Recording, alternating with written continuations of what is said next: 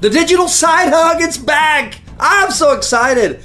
And I'm in the recording studio of Ethos Church with Dave Clayton. Dave, put her there. Thank you for being here. Oh man, this is fun.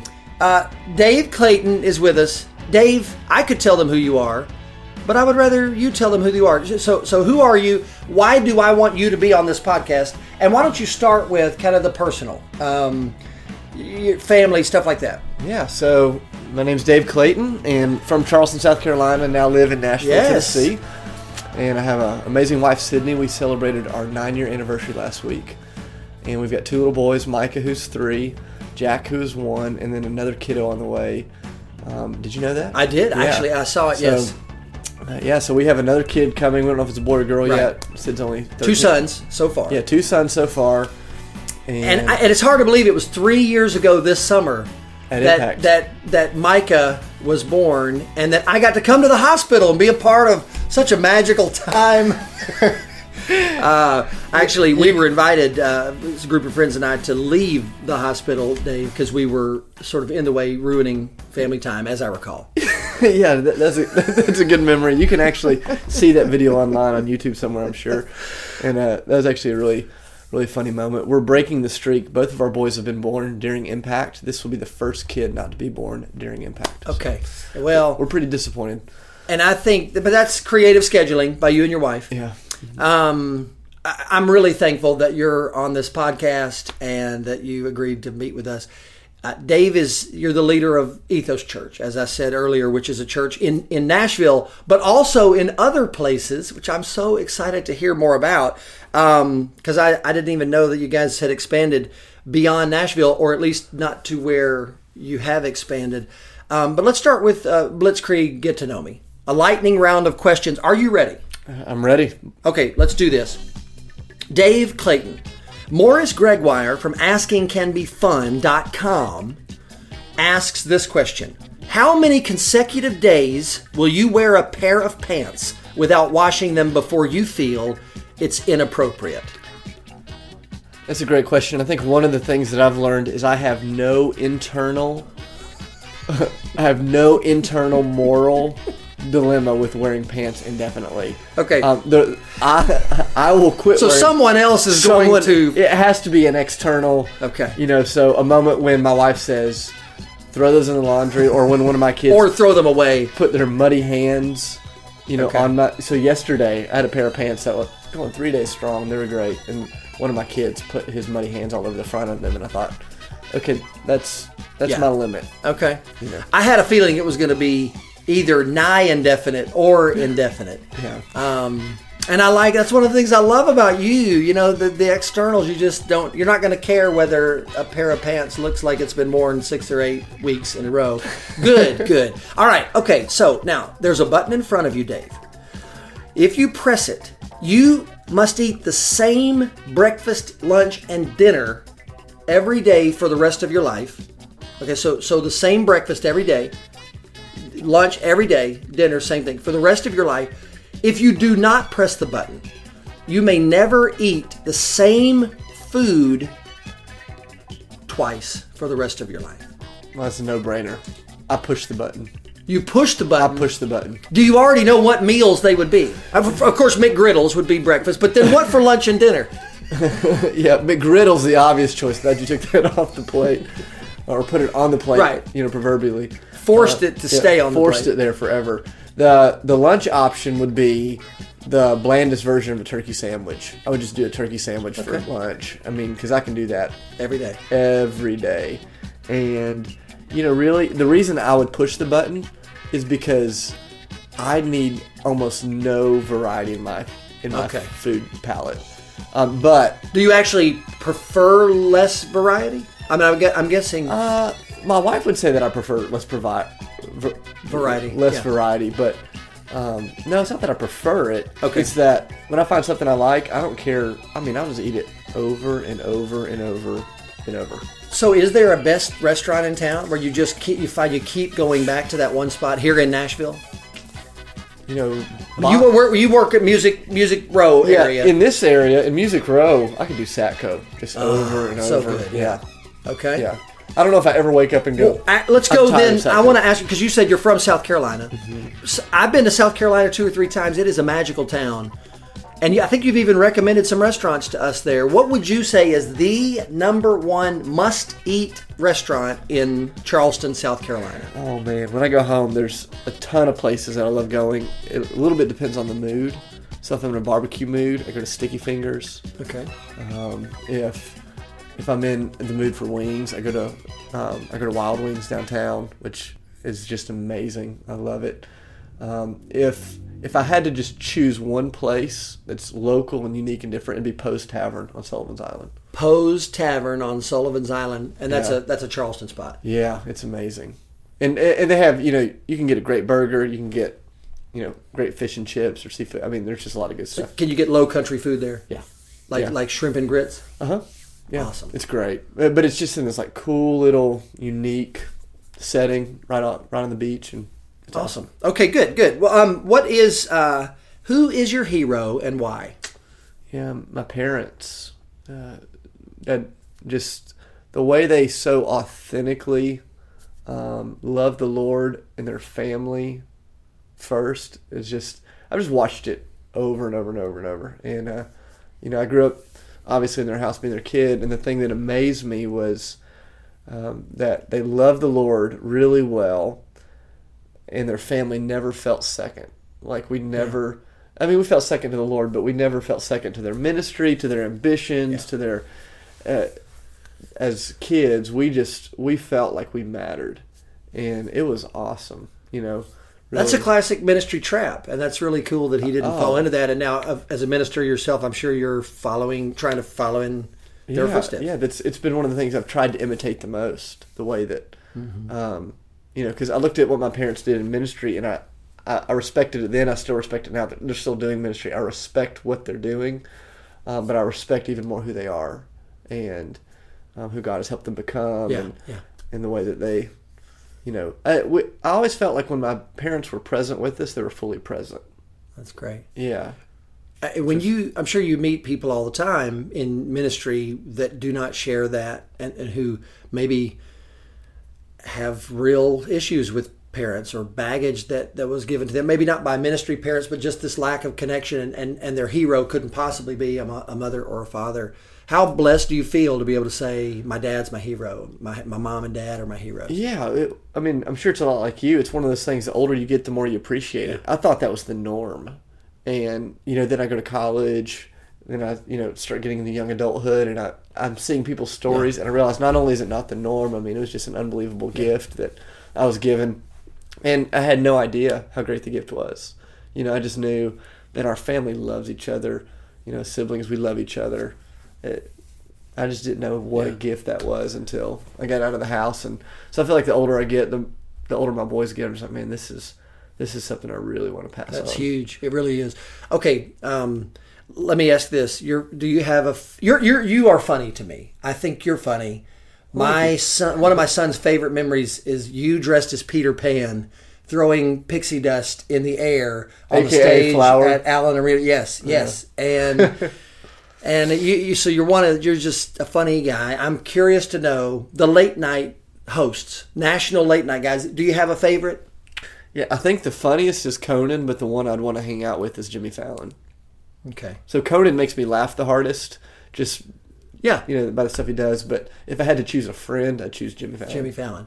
Yeah, I feel like Conan TBS was a bad move a little bit, but maybe that's just me. I wish he were still on network television every night. Finally, desert island question. So classic desert island scenario. Your plane goes down. You're on a desert island.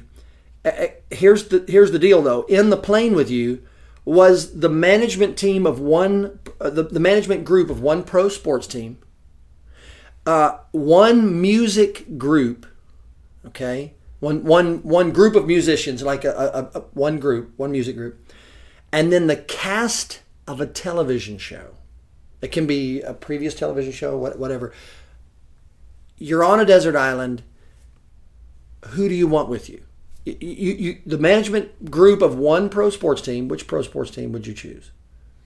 Chicago Cubs. Okay. All right. So you want to find out how have they been so bad for so long? so long? Yeah, they've been my team. My dad grew up 6 blocks from Wrigley Field. Okay. See, now you're going to get to steer the future of the franchise potentially through the connections made on the desert island. Yeah, and I think that's some time to just kind of clear their heads to get a new strategy. 100 years hasn't done it, and so I think that'd be a great starting point. 106 years. It's unbelievable. 1908? Was it 1906? 06. Oh my goodness. 108 years. All right, so music group. Your favorite band? Weezer. It'd be Weezer. Yeah. Okay, so today's Wednesday. Yeah, your coworker, Patrick Chappelle. Oh, sure. Yeah, you're no stranger. No, yeah, he's a big Weezer guy. Weezer was one of the great, for me. You go to the dentist, they put you on the gas, and then you throw in Weezer in the earbuds. That was one of my favorites. All right, so Weezer. Was that happening a lot? Well, I probably was that scenario happening a lot where you're being. I had several root canals in the mid '90s to late '90s when Weezer was making their run. That's great. Thank you for bringing that up. I was just making sure you didn't have a problem. Multiple root canals, and the gas helped. Yeah, okay. The gas helped, and so did Weezer. Now, finally, the cast of a TV show. Man, that's tough. I think Arrested Development. Okay, good. The first 3 seasons. Yes. What happened with season 4?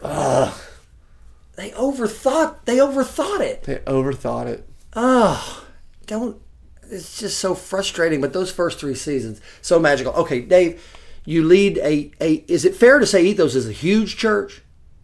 Probably to some people. And so when somebody at Ethos is asked the question, how big is Ethos? What do they say? Like, how many people go to Ethos? Yeah, on a typical week, we have 2,500 to 3,000, somewhere in there. In the summers, we'll be between probably 2,000. At lots of different services, right? And you guys, I know you meet in 2 different locations, multiple venues.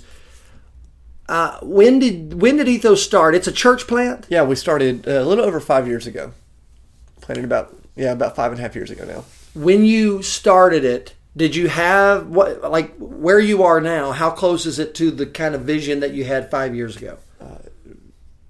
In principle, very, very similar. In practicalities, couldn't be more different. So, in principle, we imagined a church where the heartbeat of that church was evangelism, service. Ordinary people filled with the extraordinary power of God, really, living into God's kingdom. And so we've seen that on a big picture.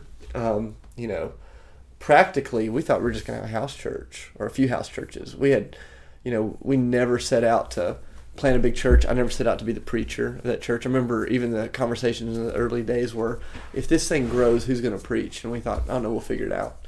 Yeah. And I was comfortable leading a Bible study. I had no desire, no comfort standing up front, teaching, preaching, and I kind of felt like God, we always laugh, he tricked me into it. I kind of woke up one day and it's like, wow, the Bible study just gotten bigger. And so, but you're the son of a preacher, right? Yeah. And so, but it never occurred to you to be that preacher? Yeah, I just didn't think I could do it. And not in a negative way. I just, I knew I've always been comfortable standing in front of people. I don't think I ever thought I had anything to say, and so it's not, wow. It's not, can you say something? I thought, I don't know if I have anything to say. And it was actually the work of God's mission that changed, so as we committed to be on mission with the Lord in this first little house church, things started kind of coming out. Was it 5 years ago that the house church started? Yeah, 2009? Mm-hmm. At the very end of 2008. Very end of 2008. That's funny to hear you say that because I'll tell the listening audience that you and I were a part of the leadership of a youth rally here in Nashville. It's a camp that happens every summer on the campus of Lipscomb University. It's called Impact. And 2006 maybe was the first year that you joined our leadership team there. We did a drama that attempted to kind of bring to life spiritual themes and kind of ignite a spark in the hearts of students as we help the theme come to life on stage. And this is nothing new for anybody listening here. But I remember, I think I've told you this, in 2007, you were kind of the teenager. In fact, there were several years in a row where you sort of played the 16-year-old. I think it's the only You role I actually ever can played. still look like a 16-year-old actually now. How old are you, by the way? 32. Okay, well, you still don't look 32. And at the time, we kept putting you in this role of the 16-year-old in our skit so that students who are in high school can imagine themselves dealing with, teenage issues. But so in '07, I remember sitting out in the audience for the final scene of this play. My role was done, and I went around and was in the back of the Allen Arena where, I guess maybe there were 1,300 students or something. And your character was a 16-year-old, teenager who on his own had to make some courageous decisions to essentially save his family, to do something mighty. And it ended with you preaching. You essentially preached this really amazing, powerful, sermon, 6-minute, 5-minute sermon to all these teenagers. And I sat out thinking, he has the gift of preaching. Like, I could see it in 2007.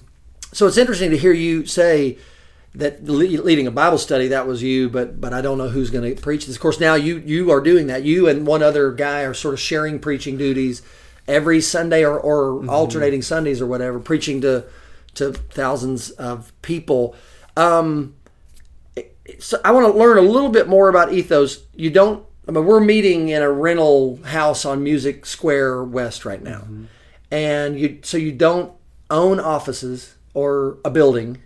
Yeah, we don't own any buildings, no offices. You meet the worship gatherings on Sundays occur in places like a bar. Yeah, we have basically 2 bars / music venues, and we have a week-to-week lease on all of our venues. So we get them one Sunday at a time. Do you get anxious about somebody coming in and saying your lease is done? Like you can't do worship services next week? No, it's awesome. But that could happen. Oh, it has happened. Yeah, the first year we were a church, we had to move 14 times in 1 year. But it created this DNA in our people that really solidified this reality that they are the church, in that we won't be defined by where we meet, how and so we view those opportunities as a gift from God when He kind of comes down and says, "Hey, I'm gonna pack up the tents. Let's move through the desert a little farther." It's really helped us. This isn't our home. It's not our. How do you resist the temptation as a ministry staff to think, good grief, it gets tiring setting things up every Sunday for these, worship gatherings. Boy, it'd be great to have a building. We've got enough people now. I mean, you're raising money. You're doing things all over the world. You could take some of that money and build a church building. Why not? Yeah, and I want to be clear. We're not anti-buildings. Everybody kind of thinks we're anti-buildings. I think one of the things that we've seen is you'll spend your whole life maintaining and building something. And we've just kind of decided, let's put all of our energy into maintaining and building God's work in people, as opposed to facilities or stuff or things. And we don't think we have the energy to, try to do the other. To do both, and the thing that makes us excited, it definitely gets tiring at times, the setup, the tear down, whatever it might be. But the beauty of it is it gives us the opportunity to, empower 600 or 700 volunteers every month who show up on Sunday mornings. We have volunteers that get there at 6 a.m. and volunteers that are leaving at 10 at night, and people that if we had a building, we'd instantly take away a job. They want, our people don't just want to show up. They don't want to just come and sit and listen. They want to open up opportunities for other people to hear the gospel, to find community. It's an amazing way for us to connect non-believers.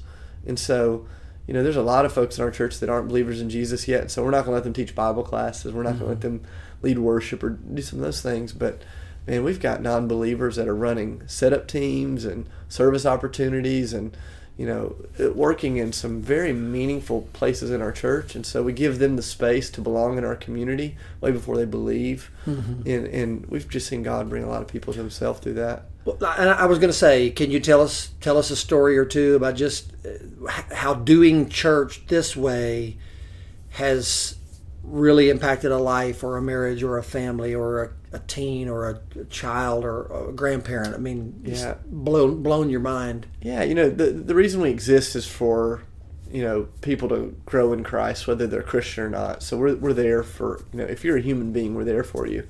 But the things that really make me excited is when I see somebody come in who's not a believer, maybe even antagonistic to what we're doing. And I know just by the fact that they came there, that God is already after them. Mm-hmm. Because I don't care how antagonistic you are to Christianity. If you keep coming back, you're not as antagonistic as you think you are. And so, think about my friend Chris, who came over here from London and has no believers of Christ in his whole family. And he comes over here for music and meets a girl who's a Christian, and he wants to date her, but he doesn't want to date. He doesn't want to become a Christian to get a girl. He was ethically opposed to that, even though I had a lot of friends that were not ethically opposed to that when I was growing up, And so he decides he's going to start coming to this Christian church, see what we believe. So he started showing up at our church, and he would refuse to do anything we told him to do. So if in the sermon I said, "Hey, open up your Bible," he wouldn't. If Will asked him to stand up to sing, he would sit down. He just was not going to. He didn't want to be brainwashed, as he'd say it. Yeah. But he had this routine. Every Sunday after church, he'd leave our church and go to this Buddhist temple because he's interested in spirituality. So he said one day he's in the Buddhist temple, and he was participating in whatever they were asking him to do, and he just sensed, as he described it, he said, "I sensed this spirit telling me that I was not giving Christians the same chance that I was giving Buddhists, and that if I was going to go to both, I needed to give them both the same chance." So he said, "I was in this Buddhist temple, and I made a decision that whatever you guys tell me to do at Ethos, I'm going to do." So starting the next week, if you told me to stand to sing, I'd stand and I'd try to sing. If you told me to open the Bible, I'd open the Bible. He said one day you made a reference to, "Hey, if you want to learn more about this, you can find it on the podcast." I kid you not, this guy, 26 years old, went on our podcast, and over the course of a few months listened to 180 episodes, 180 sermons, took notes on all of them, got on a volunteer team, got in a house church, all before he placed his faith in Christ. This is a 2-year journey, and we got to baptize him on Easter Sunday. Just this Easter Sunday. 2 weeks ago I baptized him, and that's awesome. And what was neat is I baptized him. There's 15 people around him as he responds to the gospel. They're all like, "We've been praying," and I'm like, what's amazing is Chris has been for almost 2 years getting there and setting up chairs, making communion bread. He makes communion bread. Working with all sorts of volunteer projects and things, and just because we've tried to say, "Hey, you belong, you matter. Yeah. There's something for you to do here," and all along we know it's God's, it's God's work. I have a lot of friends in the church planting world. They're always making the comment, "We want to do church for people that don't like church," and very respectfully, I think that's stupid because church to a non-Christian is like a steakhouse to a vegetarian. You can't make it unchurchy enough. Yeah. But we believe that if a church will be centered around the person of Christ, and if we'll be open to other people as Christ is open to them, when he draws them to himself, we'll just be in the unique intersection of that. So our motto is, our motto as a church, or our mission, when I say we exist to love God, love people, awaken a movement, and the joke within our staff over the last few weeks, because we had 3 people from Europe get baptized on Easter Sunday, the joke is, as we've always said, our mission is to love God, love people, awaken a movement, and reach Europe. It's so absurd, how God's working, and we just praise him for it, and we know it's not us. We just happen to be standing in the middle. Well, I want to ask you about the young adults in your congregation. Like the young adult, what is it that you're doing that young adults find so engaging and that ignites a passion in them? And we're going to go to that next. Right now, I want real quickly, you talked about reaching Europe. You do own property. You said you don't, but that's in the U.S. Tell us where you actually do own property. Yeah, so we own property in India, which makes a lot of sense, clearly. Yeah, obviously you know Nashville, and then you move out to India. Yeah, for our commuters, for the ones that were in the suburbs, we wanted to give them. Why India? This is amazing. Yeah, and that story is probably too long for the podcast. The short answer was God opened up a door so wide for us to move into India that we would literally. I mean, we just couldn't miss the opportunity. It's hard to explain. A few years ago, we were praying about what God was inviting us to be a part of globally, and this door opened with one of our friends who's a church planter. He had been a part of some church planting in India. He met a guy over there and said, "Dave, I met an Indian version of the Apostle Paul. You guys would be amazing buddies."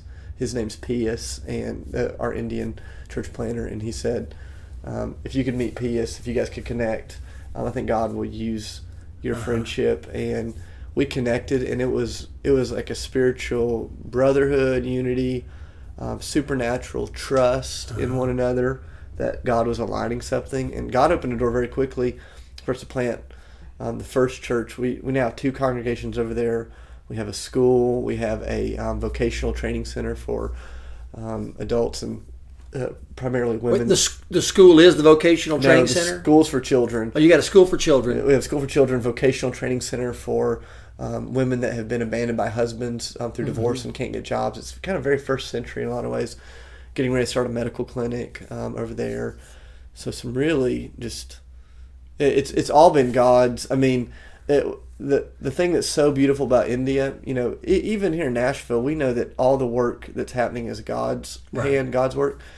But because we're involved, it's still sometimes easy as a human being to go, well, I was helping, I was doing something. Yeah. The beautiful thing in India, what's going on in India among our churches right now is that we can't claim. I mean, it is God. It's God's work, and He has allowed us to be the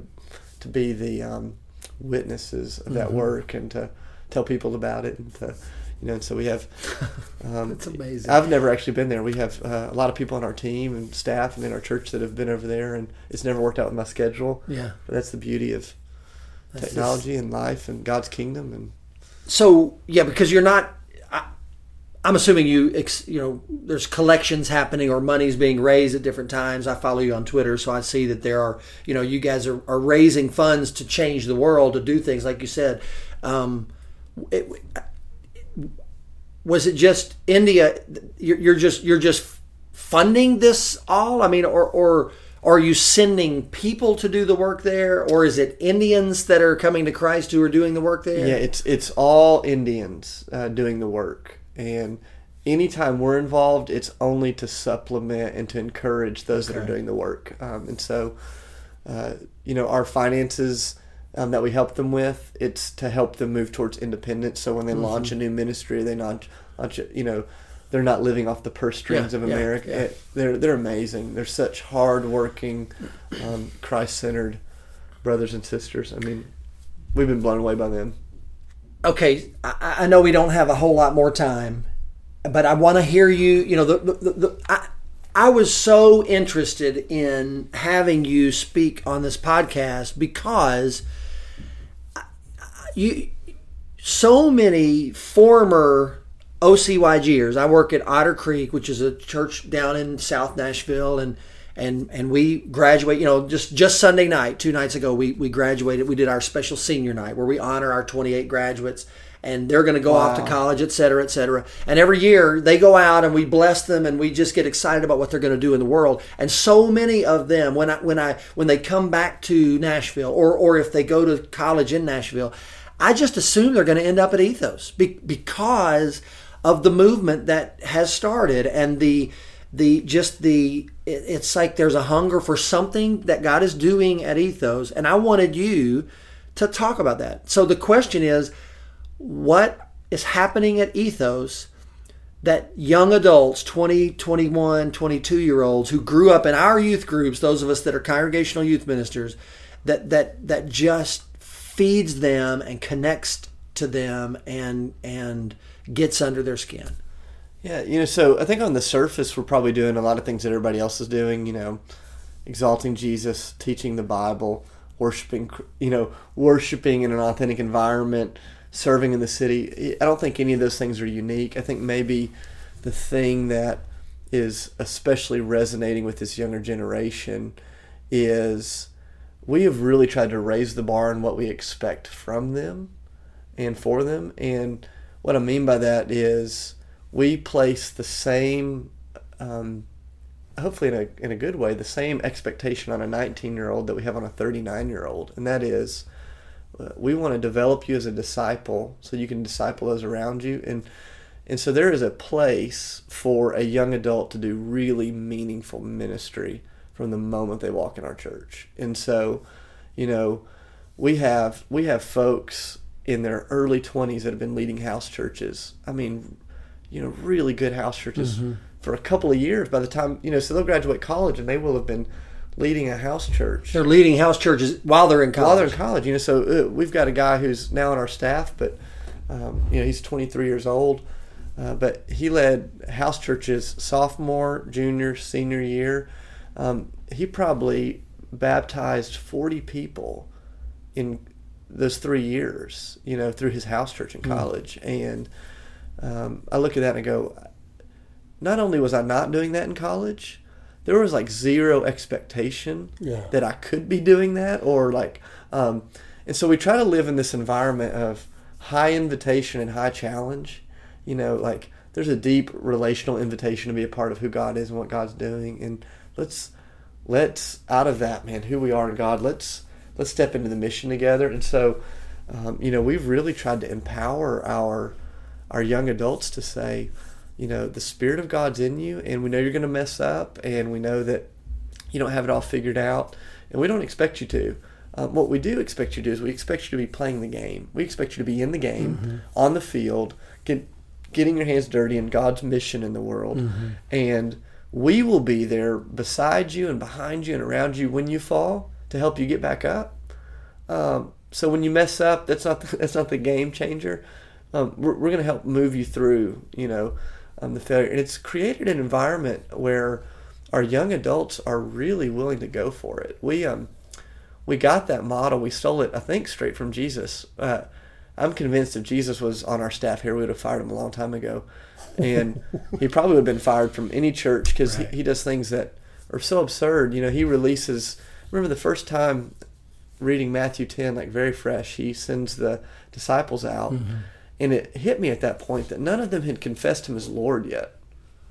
And he sends them out to preach and to cast out demons and to raise the dead. And I'm like, I'm going, that's absurd.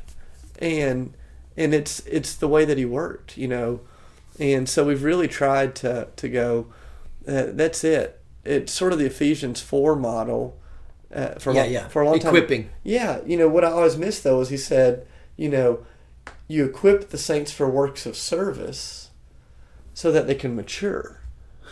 He doesn't say you equip them to mature so that they can serve. He says, no, you equip them for the work of ministry.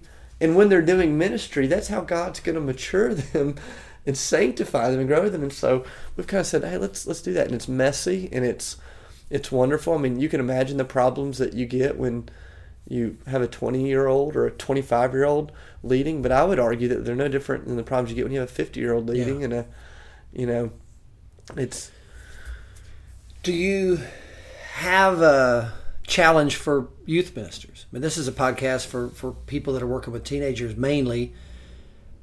Do you think, what I think I hear you saying that we graduate students out of our youth ministries that come and are surprised at the expectation to get in the game and to do ministry at Ethos, even as a 19-year-old. Would you say youth ministers need to step our game up in terms of the expectation we put or invite them to? Man, I look at youth ministers and I'm not saying this just because you're my friend or because you're a youth minister or because those of you listening are youth ministers. I go, youth ministers are the unsung hero in the kingdom of God. And so much of who I've become as a man of God goes back to what happened in the context of youth ministry. I think part of the thing that we're seeing is the fruit of good youth ministry. Because in youth... You mean in Ethos Church? Yeah. And so, for example... I think one of the real disconnects is our students are really empowered and encouraged and challenged in youth ministry context, but they struggle once they're step into big church context, however you want to hear that, into the adult world. Yeah. They don't know where they fit anymore. And so a lot of them can't foresee any real moments of meaningful ministry until they're in their early 30s with the family, because a lot of our churches are structured in such a way that the only people doing tangible ministry are 15 years ahead of them in life. Right. And so I don't know if the students that come to us out of youth ministries are surprised by the challenge or the expectation. I think they're empowered by it, though, and I think it makes sense. And so what I would encourage when I'm thinking about youth ministers, I go, you guys just keep raising the bar. You get them in one of the most pivotal moments of their life. Don't waste those years. I mean, and most of you aren't. Keep setting the bar. Jesus, I know people see it differently, but I think the majority of his disciples were youth groupers. They were young. Right. They were young guys. Mostly teenagers. Jesus turned the world upside down with those guys. And I go, so you've got these guys and girls, challenge, empower, raise the bar on what you expect. And I think maybe the area where I'd really challenge youth ministers is not with what you're doing in the context of your youth ministry. I would pray that God would elevate your voices among the tables of senior leadership within your church context. Yeah. To help your church see, man, here's how we can bridge this gap. And I go, I think that's probably more of a challenge for me to elderships and senior leaderships. But I go, you as youth ministers, I think that's the beauty of guys like you and Johnny and Skid, folks that have stayed in the context of a certain church for a while, is you now have a voice and a credibility. I'd love to see youth ministers, really be that. You guys aren't keeping the kids. You are literally handling the most volatile stage of the spiritual transformation process. And so I go, how absurd is it, that a church wouldn't embrace that and get around that? And so keep the course. We need to get you on the digital elder meeting side podcast. That's what I don't know who records it, but that we need you talking to our shepherding groups and our senior pastors. That's cool, because I hear your story and I think, man, maybe we ought to expect more or give more opportunities, but tucked away in the power or the story of the Ethos Church is these young adults that came from churches who are prepared and ready to be a part of a movement. So I thank you. That's a real encouragement to me. And I love you. I'm so thankful for what God is doing in your life. Thank you for being a part of this podcast. Thank you for not taking yourself too seriously. I just love you. In 5 years, you went from a house church to 2,500 people and a hospital being built in India. And it could be really easy for you to I don't know, to think of yourself in ways that wouldn't be healthy. And I'm so glad that you don't. And so thank you, man. I love you. I love you. And I mean, anything good, and it's the same in your life, anything good in mine, it's all been God's work. And so we can see ourselves as we are, and then we can celebrate him for who he is. And to all of you youth ministers out there, man, real turning point in my life and my faith and my ability to share my faith with other people happened senior year in high school. Some of the most pivotal moments, because a guy named Mike Epps, was discipling me and walking with me, and man, just the fruit of that, I'll never be able to thank him enough. And so for all you men and women out there doing this, it's really important stuff. So thank you. Thanks for letting me be a part of it. Absolutely. And I'm gonna start the bumpy music, and I'm gonna give Dave Clayton a hug. Is this a digital front hug? Well, it's a digital warm fuzzy. I love you, man. Thank you for being on the podcast. I see Will Shinnick in there. I'm about to get a Will Shinnick hug. This is great. I don't know how he is with like physical contact. But those of you on the digital side hug, we'll see you next time. Thank you, and thanks, Dave. Tell Sydney and the boys that we said hello, and we'll see you next time on the digital side hug.